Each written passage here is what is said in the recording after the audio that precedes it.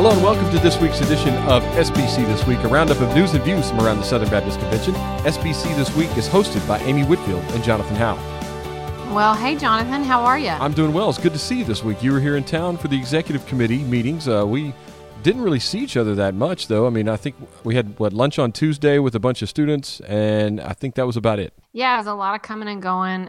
Very, very busy time this week, but great. Really, really good. A lot of neat things for the students. And then you got back just in time to experience the tornadoes and everything that went through the Raleigh area and your previous hometown of Waverly, Virginia. We've talked about Waverly a lot here on the podcast, it seems, but they took a really big blow from those tornadoes. Yeah, that was really, it's been kind of interesting because, of course, it came through here and we were hunkered down like so many people are when those come through. But then when everything passes and we come out, then we started getting texts and emails and people letting us know, because they'd seen it on the news, that it had touched down in Waverly. So it's been very strange. It's a really small town, a lot of wonderful people there. But when we're watching on the Today Show and seeing pictures on Facebook, things, I mean, we know exactly where all of that is and know a lot of those homes and things. So we did not know the people that lost their lives, but we've talked to some of our folks and heard more details. It's a really tough time. All right. Well, I know you've got a busy week at Southeastern. Y'all have Am Graham Lotz on campus tonight doing a women's event there. And we are also thrilled to have, again, Southeastern Seminary as our sponsor. Southeastern Baptist Theological Seminary's new 81-hour MDiv program is preparing students to take the gospel to their neighbors and the nations. Wherever it is you are going, Southeastern will help you get there. For more information, you can visit sebts.edu/MDIV. That's the 81-hour MDiv program from Southeastern Baptist Theological Seminary. All right, Amy, big news this week. It's what we've been waiting for a long time. And I was in a room with about 90 pastors and Baptist leaders from across the nation when this news broke Wednesday morning. The IMB totals for their VRI, which is the Voluntary Retirement Incentive, and the HRO, which is the hand-raising opportunity that they had offered, the totals came in at a staggering 1,132 total missionaries and staff. Wow. Kind of took a little bit to let that sink in. I was back here, but was getting kind of word as I think everyone was sort of letting it sink in. What was it like in that room? The wind, it's collective wind out of the sails. I mean, just the entire mood of the room was hard. It was really, really hard. It was a very, very difficult time in that room. Pastors and leaders, I mean, these were the who's who of the SBC in that room. Dr. Floyd had gotten us together, and he called up Gordon Fort, and Gordon got up and shared. Gordon's family, Gordon's been with the IMB for a very long time, and his family has been on the mission field pretty much his entire life. And Gordon spoke to it, and we had a time of prayer and just some specific time of prayer for the IMB, and it was a very, very touching moment. Very difficult rest of the day, though, because that really weighed. It's still weighing on me, and I obviously it's weighing on a lot of people. This is a very, very difficult time. Obviously for the IMB, that was not an easy number to announce. I know puts us now the IMB figures down below 4,000 IMB missionaries on the field at around 3,800, according to the IMB release here. The last time we were at that level was around 1993. So 23 years it's been since we've had this few missionaries on the field. And that's still sinking in for me. Yeah, it's an interesting thing because I think we've all seen that this is the right thing to do because we've understood that the financial situation being what it is, something had to happen. That doesn't change that it's just tough. It's just really, really tough to hear numbers like that when we've sort of been going up for so long in that, and then to, like you said, it just kind of takes the wind out of you as you let it sink in. Even knowing that we're moving toward a financial health in it. Yeah, that may be the only consolation. Is that the IMB, who had outspent their budget last year by $39 million, now is in a position where this will not or should not ever happen again. And I think they have made that point that, look, this is an organizational reset. That's been calling it the entire time, a financial reset. And, the goal, as David has said, from day one, I believe, at IMB, is to have limitless missionaries on the field. And right. This, short-term pain, in the grand scheme of things, this is not a little pain, but a short-term pain. If that means that we can, in the future, be sending limitless missionaries, I think we will all agree that, when we look back on it, that was a good thing, but it's not an easy thing by any means. No, it's not. And we can all look at that even in things in our lives, that something that hurts in a time, you start to that's a great look example. back later and say, yeah, well, now I see why that had to happen. But it's really tough. Yeah, it doesn't make it easy, but sometimes, looking back on it, it makes it understandable. All right, and the other big trustee meeting this week, the executive committee, what you were in town for, brought a group of students from Southeastern, and we had groups of students from a lot of different places. Union was there. Nathan Finn, good friend of the pod, brought some students over. There were students from, I think, Criswell, ETBU, Southwestern, New Orleans. Help me out here, Amy. Who else? You were in the room with a bunch of them. It was all 5 seminaries, okay. And then, as you so said, no several colleges. Right, yeah, which is understandable. That's a tough travel for them. But like you said, Criswell, East Texas Baptist, Union, all 5 seminaries. Right. A lot of students, a younger generation, very diverse group. I will say that. A bunch of men, bunch of women from those and different backgrounds, ethnicities as well. So that was really neat to see the diversity of the makeup in the room of the students. I had lunch with you guys on Tuesday. Got to hear from Dr. Floyd about just what his last couple of years have been like as the SBC president. And I even had a student claim that he wanted to run or ask if he was available to run. I'm not sure where he was from, but that was hilarious. I loved it. That guy, he had a great sense of humor and was obviously kind of asking it tongue in cheek, but was asking about what, the process, what it took to be. The qualifications. And there's a lot of people that probably, don't know a lot about the procedural goings on of the SBC. I mean, I know there are probably some state executive directors and presidents who don't know the procedural issues of the SBC.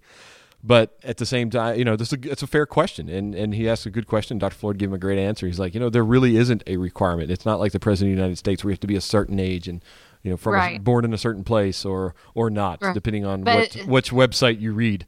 It was great, though, because to explain further, when the student asked, are there any requirements? And Dr. Floyd said, actually, no, there are not in terms of the bylaws. And then the student said, can I count on your vote? And the whole room just fell apart because, of course, he was just having fun. But it was great. One of the things that was really unique is, this was really cast as an experience for the students to start educating them about the SBC, how it works, the cooperative program, expose them to people, help them to meet people and learn about things. But I really wasn't prepared for how clear it would be that it was not just good for the students to see the SBC leaders. It was great for the SBC leaders to see the students. Oh, really? Yeah, and we heard that. They just talked about how great it was to have the students in the room. When we went to work groups on Tuesday morning, they had all the students introduce themselves, both of the work groups I was in, because they really seemed to be delighted to meet sort of the leaders of tomorrow.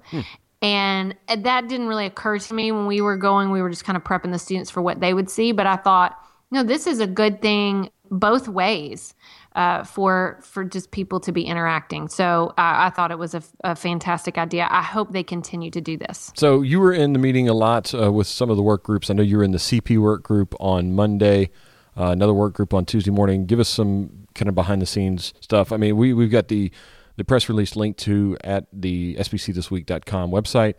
You can see the wrap-up and everything. But Amy, you were in the room, so tell us kind of what was it like being in the room there? Right. So on Monday, that's when the Cooperative Program Committee met. And so that's kind of a subset of the Executive Committee. And then work groups are even subsets of committees. So Monday was the Cooperative Program Committee. That's really when they do a lot of the work to suggest things or to make motions of things to the EC. And they also hear from a lot of entity heads. So they got to hear from uh, Kevin Ezell, from David Platt, from all the seminary presidents they gave reports. Basically, all the entities funded by the cooperative program. Dr. Moore, Correct. and everybody. Yeah, correct. Dr. Moore got up there.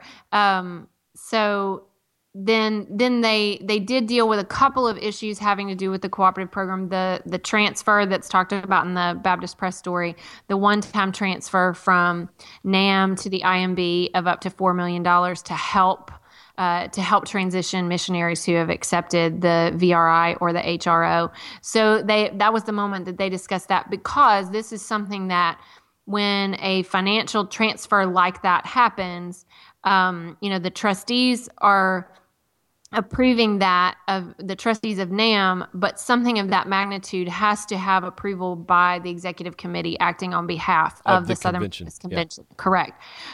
So it was sort of just walking through those steps, and there was some discussion about that. They did give some conditions, which are mentioned in Baptist Press, asking about it to be drawn from the reserve portion and not negatively impact the ministry assignments, things like that. So that discussion happened there, and then seminary presidents reported and had a few questions, and that it was just a great opportunity for that interaction between the executive committee and the entity heads, but then also for the students to see it. The work groups, I went to the Convention Ministries work group with several students and the Communications work group. Convention Ministries work group actually didn't have any business, so Ken Weathersby, vice president, just reported to them on some things, particularly with efforts in the efforts in racial and ethnic diversity. So everyone in the room got to hear a little bit more about where things were on that. And then in the Communications work group, they approved a resolution for a retiring state executive and some other things that were going on. But it was just a great opportunity to see how things go. Yeah, two other major parts coming out of the executive committee meeting. One was the change in the format of entity questions at the annual meeting. And that would be that in the past we've had a report or a presentation, usually just a report, then questions. By bylaws, you had to give at least 4 minutes, and it had to be, I think, a third of the time or something like that. Your report had to be set aside 4 questions, so usually it was 4 minutes because they typically gave you 8 to 12 minutes or something like that to make the report. And they're going to do that all together this year. Instead of questions after each thing, they're going to have a panel on the Wednesday afternoon of the convention. I could see that going very well, and I could see that possibly going very badly, depending on things. But I think though it's going to be set up in a way that it's going to work well. I'm very encouraged about that. And it also will help the flow of the convention instead of having these things that break it up all the time. Right. And here's what we have to remember. Even when there are moments that all of us have been sitting in the room and a question gets asked, and I've done this as a messenger, as a pastor's wife there. I've done this as an employee. I've done this in so many ways. And you hear a question and you're not sure where it's coming from, or you're wondering what's going on. But the truth is we have a beautiful system in that the convention belongs to the churches. And in those 2 days and in that moment for questions, any messenger who is registered can come to the microphone and speak. And there's something really good about that and something very healthy about that, even when we don't necessarily understand every question that gets asked. And so I think, in terms of a process, I think this is going to be an interesting thing. It's a good thing. I'm eager to see how it goes. Yeah, and I also think it helps us with our flow of the convention, like I mentioned earlier, not just the stopping and starting, but maybe there's a long question or a long answer, and then we get thrown off, or there's no questions, and then you have this time gap that you had planned for, and now things get moved up, and that happens 3 or 4 times in a session, and now you're 15, 20 minutes off. And people are expecting, and no one realizes it. So this is a really good thing, I think, in that sense, that we'll be able to have. Okay, there's a block of time, 45 minutes or whatever the time is. I think it's about 45 minutes that you can ask questions, and we don't have to worry about the schedule moving around. That's one thing I think Dr. Floyd has done a wonderful job of, is streamlining the schedule and keeping it to where it moves at a better pace and a more predictable pace than in the past, where things would kind of move around and you really didn't know where you were in the order of business for the day. Correct. One other point and information coming out of the executive committee meeting was the disassociation of the Augusta Heights Baptist Church and the Greenville Baptist Association over in South Carolina. So we've seen in the past any acceptance or involvement in same-sex marriage seems to be a no-go in the SBC, and that's proved again with the disassociation of the Augusta Heights Baptist Church over in the Greenville, South Carolina area. Moving on, Dr. Floyd, we've kind of talked about this, the annual meeting. He announced on Monday that online registration opened this past Monday, so you can now register for the annual meeting in St. Louis, and gave some information about Crossover St. Louis. We've linked to an article that he wrote that has 10 points in there, 10 things you need to know to prepare now for SBC 16, including the official hashtag SBC16, which is pretty predictable since it's been that, for the last little bit, but it's a good reminder to know that because regardless of how many times we say it, Amy, we always have to watch the SBC 2016 hashtag because somebody's going to use that one too. So here it is out there. We're letting you know as well. You've got 3 months to get that kind of squared away. That's SBC 16. Use that hashtag online and talk about the conference and encourage your friends and people from your church to go, to be participating, to vote. We got a big vote this year, president. Not quite sure who's running for that yet. But also the Pastors Conference. I had a chance to meet John Metter.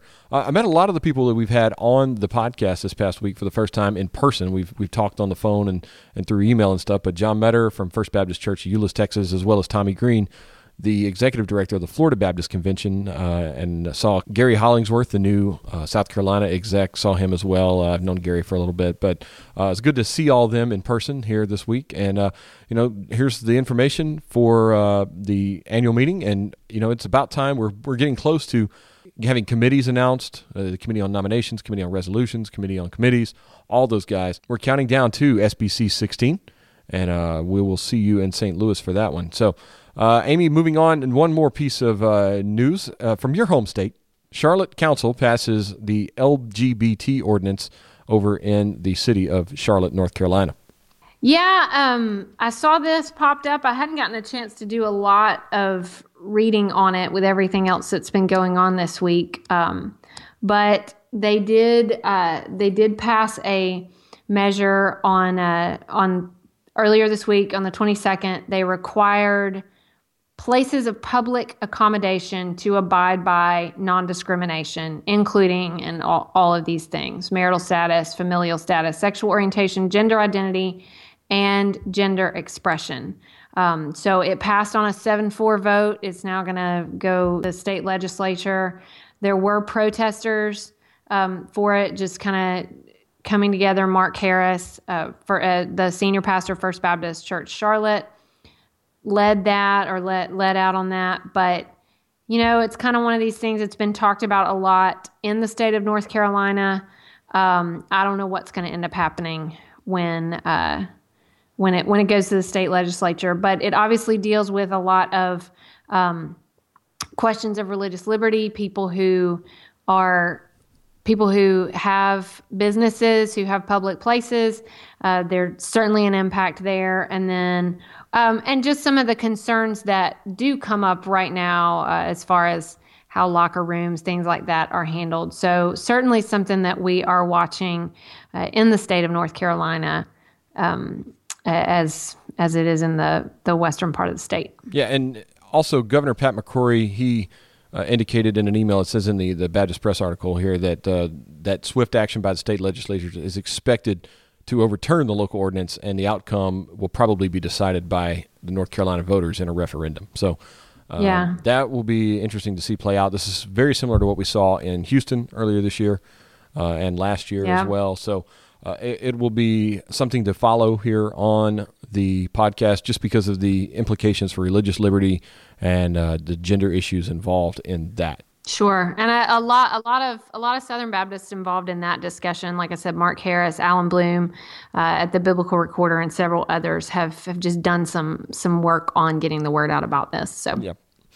Some sad news coming from the campus of Southern Seminary this week. Longtime Southern preaching professor James Cox died this past week at 93. Oh, this was tough. I saw this pop up on Twitter on Monday, and he was 93 years old, and so it is one of the things that happens. But Dr. Cox was a very, very respected preaching professor. But I can just say he was a wonderful, kind Christian gentleman. And when I worked at Southern Seminary, I loved working with Dr. Cox, and never heard him say an unkind word. So I know he hadn't been in the classroom in a while. So in terms of daily life, things will continue going on. But for many people, he will be very missed. Yes, and spent 4 decades on the campus of Southern Seminary. Got his PhD there in 1953. His MDiv in 47. So he had been there for a very, very long time. Survived by his wife of 64 years, which is just amazing right there. Yes. The EWTN lost a contraceptive coverage appeal in federal court. Amy, this is, while the EWTN, it's the Global Catholic Network, but at the same time, this echoes some of what we've seen with the religious liberty when it comes to the contraceptive mandate and Obamacare, that stuff that we've seen on the federal court side. So walk us through, I guess this is just another thing that we've seen before. Right. And this is just demonstrating all the different issues that are coming up more and more with respect to religious liberty.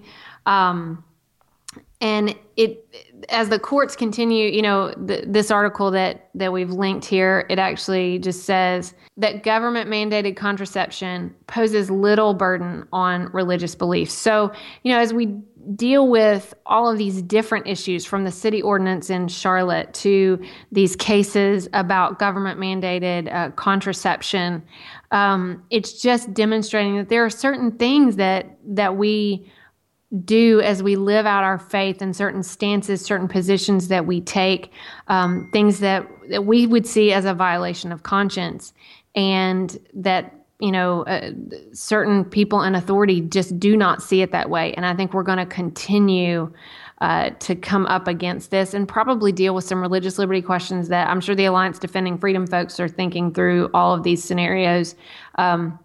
But probably there will be issues 3 years from now that you and I never even imagined.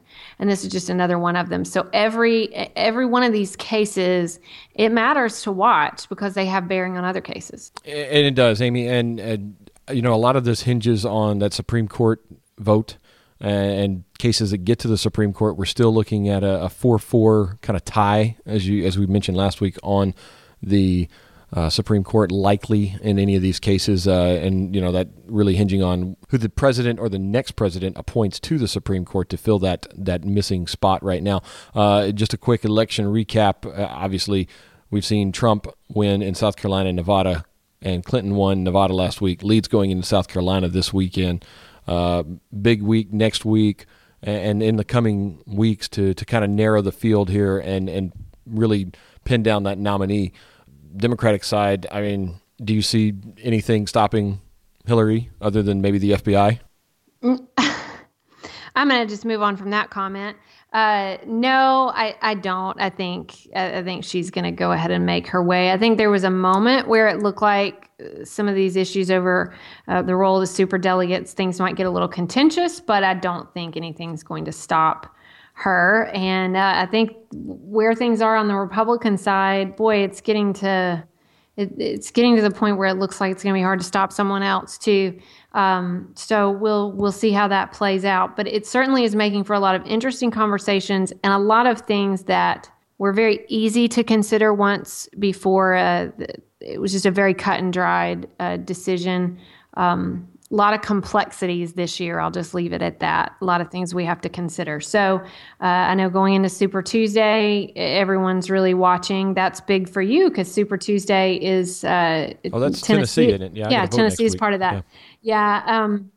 You do. And it comes to North Carolina, the primary on March 15th, and it'll be interesting to even see at that point who the choices are on the Republican side. So yeah, that's the later the primary, the fewer choices sometimes. Sometimes it's even sewed up by the time it gets to there. And a lot of times that could be the case. So right. So we all just kind of watch. It makes you wonder why we have it staggered out like this, because you get to a state like North Carolina, and it's possible that things could be wrapped up or well on their way to being wrapped up on one side or the other, where if we had this in maybe one day across the U.S., it might not be that way.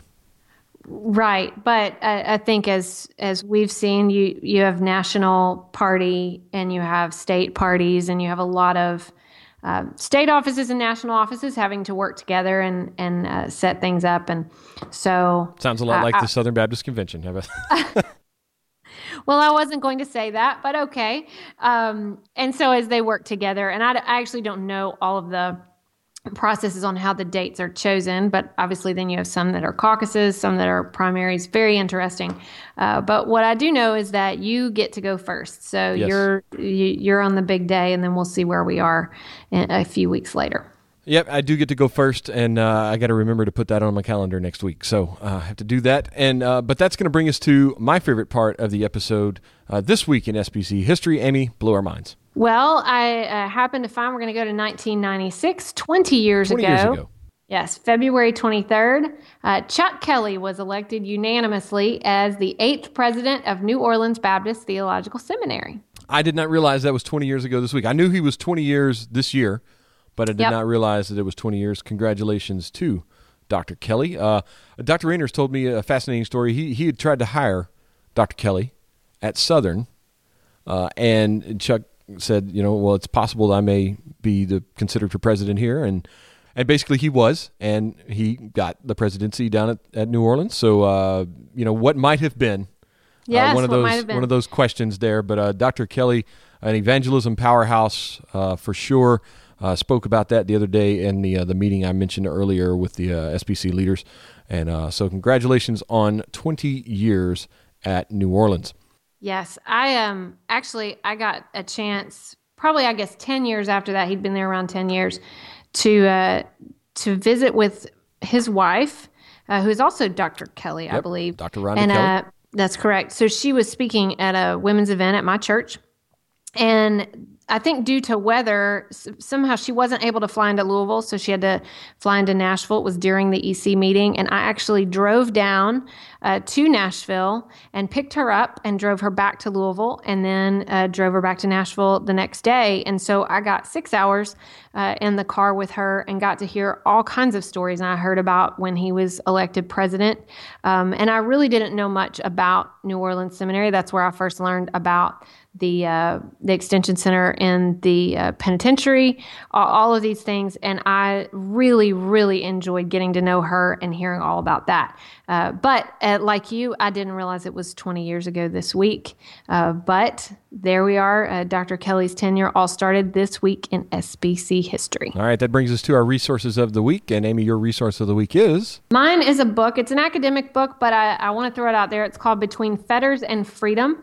And it's edited by Edward Crowther and Keith Harper, who is a church history professor, Baptist history professor here at Southeastern Seminary. And it is a collection of writings on African American Baptist since emancipation. So dealing with all the issues that African American Baptists had to face after the Civil War, that when they didn't have a lot of resources, what did it mean to have freedom? Would the African American Baptist organizations be recognized as legitimate? All of those types of things, really how Reconstruction affected, sort of their experience as Baptists. So I think it's kind of an interesting thing, and it was released in November. I have a few copies here in my office. I think it's a great contribution.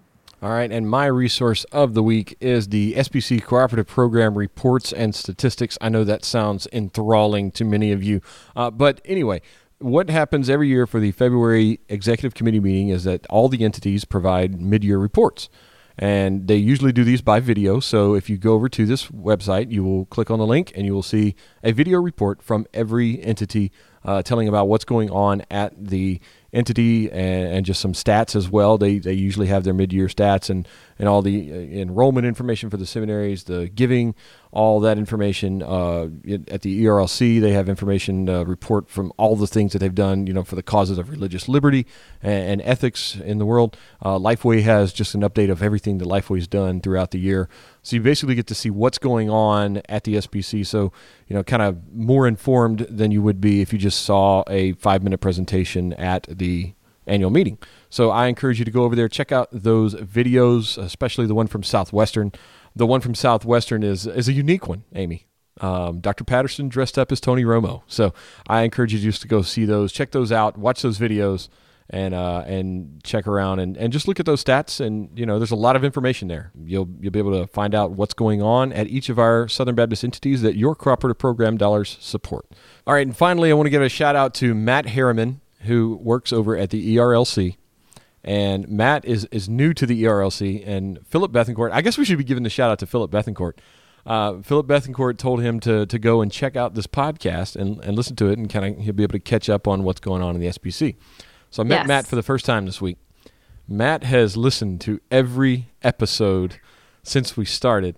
So, I know. He went back and listened to I apologized episodes. for one, and for some I apologized because some of the audio back in the day was not the best. And my dogs. And your dog barking and everything else. My daughter crying at one point, I think, in there. But so Matt, man, kudos to you. Thanks for going back and listening. So Matt deserves a shout out for going back and listening. And if anybody else wants to go back and listen to all the episodes, we'll gladly give you a shout out as well. We will give you a shout out too if you listen to all the back episodes. Matt, thanks for listening, man, and we appreciate it. And we appreciate everybody for subscribing. Go over to iTunes, give us a rating and review over there. We really appreciate that. And we'll see you next week on SBC This Week. See you next week.